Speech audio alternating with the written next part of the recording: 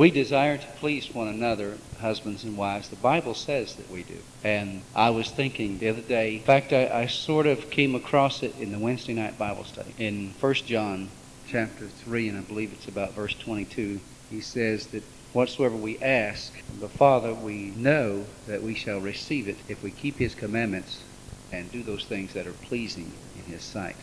And when I began to study those things that are pleasing in His sight, it just really got a hold of me, and I got to thinking about how often do we think about pleasing God? I mean, how often do we really think about pleasing God? And so I got my Bible down and I began to study to see what it was to please God. Now, we could go in many different directions, and you can expand this if you want to in any direction you want to go. But I'm going to have to keep it sort of narrow and concise, or I'll never get through it tonight. So I started off just by simply taking the Word of God and turning first of all to the book of Hebrews chapter 11, because there was a statement that bowled me over. Hebrews chapter 11 and verse 5. By faith Enoch was translated that he should not see death, and was not found, because God had translated him. For before his translation he had this testimony, that he pleased God. Now, let me tell you about Enoch real quick for those of you that might not know. Enoch, not a whole lot is recorded of him. But it seems that this man walked with God in such a way that God literally took him from the face of the earth while he was still walking this earth alive. That was perhaps the first type of the rapture that we believe when Christ comes back, He will take His church out of the world, living saints out of the world. God liked Enoch, and Enoch pleased God, and God took him. Now, I could, if I had the time, go around the room tonight and ask you who it is that you would seek to please most in your life. If we are believers, I believe we would say, naturally, I would seek to please God. Bible talks about pleasing God. An example over in the book of Proverbs. If you want to turn back over there with me, Proverbs chapter 16 and verse 7, a tremendous promise to those who would seek to please God. The Bible says that when a man's ways please God, that God will make even his enemies to be at peace with him. You want me to tell you how to live in the midst of your enemies at peace? Please God. Make your ways and your life pleasing to God. The Bible says that God will even make your enemies be at peace with you. Do you believe that? I can live in the midst of my enemy and he'll be at peace with me. I believe that. I just take that as a promise of God. I just stand on that. I'm gonna do that, you know. I want that blessing. How many of you know that all of us have enemies? Some of you have enemies on the job. Some of you have enemies at school. Some of you have enemies scattered around. And sometimes we find ourselves at war. Well, I can tell you how to win. Make sure that your ways are pleasing unto God. Seek to please God, and the Bible says that He will make your enemies to be at peace with you. That's just one little taste of what God has in store for those who will seek to please Him. I began to study a little farther. I thought, well, who is the great example? Of course, it's Jesus Christ, isn't it?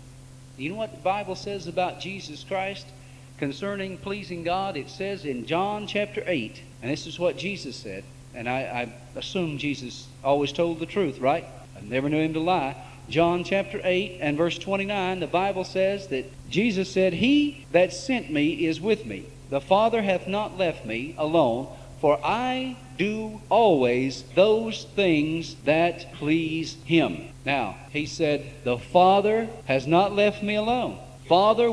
Jesus had the confidence that the Father God would never leave Him, and He's just talked about going to the cross, by the way. And the Bible teaches us that there are times in our lives when we will experience suffering or persecution similar to crucifixion. I mean, He says, take up your cross and follow me, doesn't He? And so, Jesus, knowing what lay ahead of Him, He said, the Father has not left me. Why? Because I always do those things that are pleasing unto Him. And man, I want to please God, don't you? I mean, I want you to get into this with me tonight, because this really touched my heart and my life. And I got to thinking, God, whom do I seek to please anyway?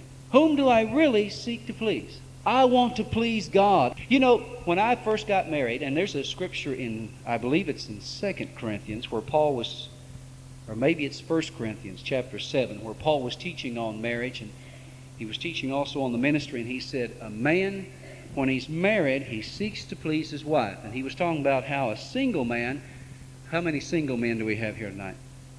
All right.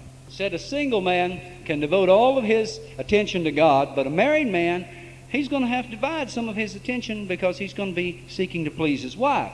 Does that mean we married men can't please God? No, I don't think so. I think we may have to work harder at it. How many of you ever known a husband to get jealous of a wife's relationship with Jesus? I've known that to happen. Yeah, a woman or a husband actually get jealous of a wife's relationship to Jesus. I remember before I was saved, when Renee and I first started going to church, and I'd see her with getting such a blessing in church, and I wonder, what is this that she's so interested in? You know, it's almost like I got a little competition here. Now maybe I'm touching some nerves tonight, but let me tell you something, men and women, never be so foolish as to be jealous of your wife or husband's interest and devotion to Jesus Christ. Jesus Christ will never take them away from you. It's against His law. He doesn't break up homes. He makes homes. Amen? And so Jesus said, I do always the things that please my Father, that please Him. Now, if that was Jesus' life, ought it not to be ours also? And can it not be ours? I want to please God. I want to please Him. Now, rather than take off, and right here I could take off, and I could say, we must please God rather than man. And there's even a scripture that says that. And I could really take off in that direction right here. But I'm going to let you do that. I'm not going to go in that direction.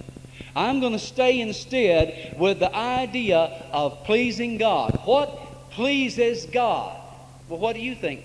Let your mind begin to roam the scriptures right now. Have you ever stopped to really give it some thought? Father, what do you say in the Bible about my pleasing you? See, a new convert, the first thing that comes to their mind in any question of conduct or obedience or anything is this pleasing to God? That's what we tell them too, isn't it?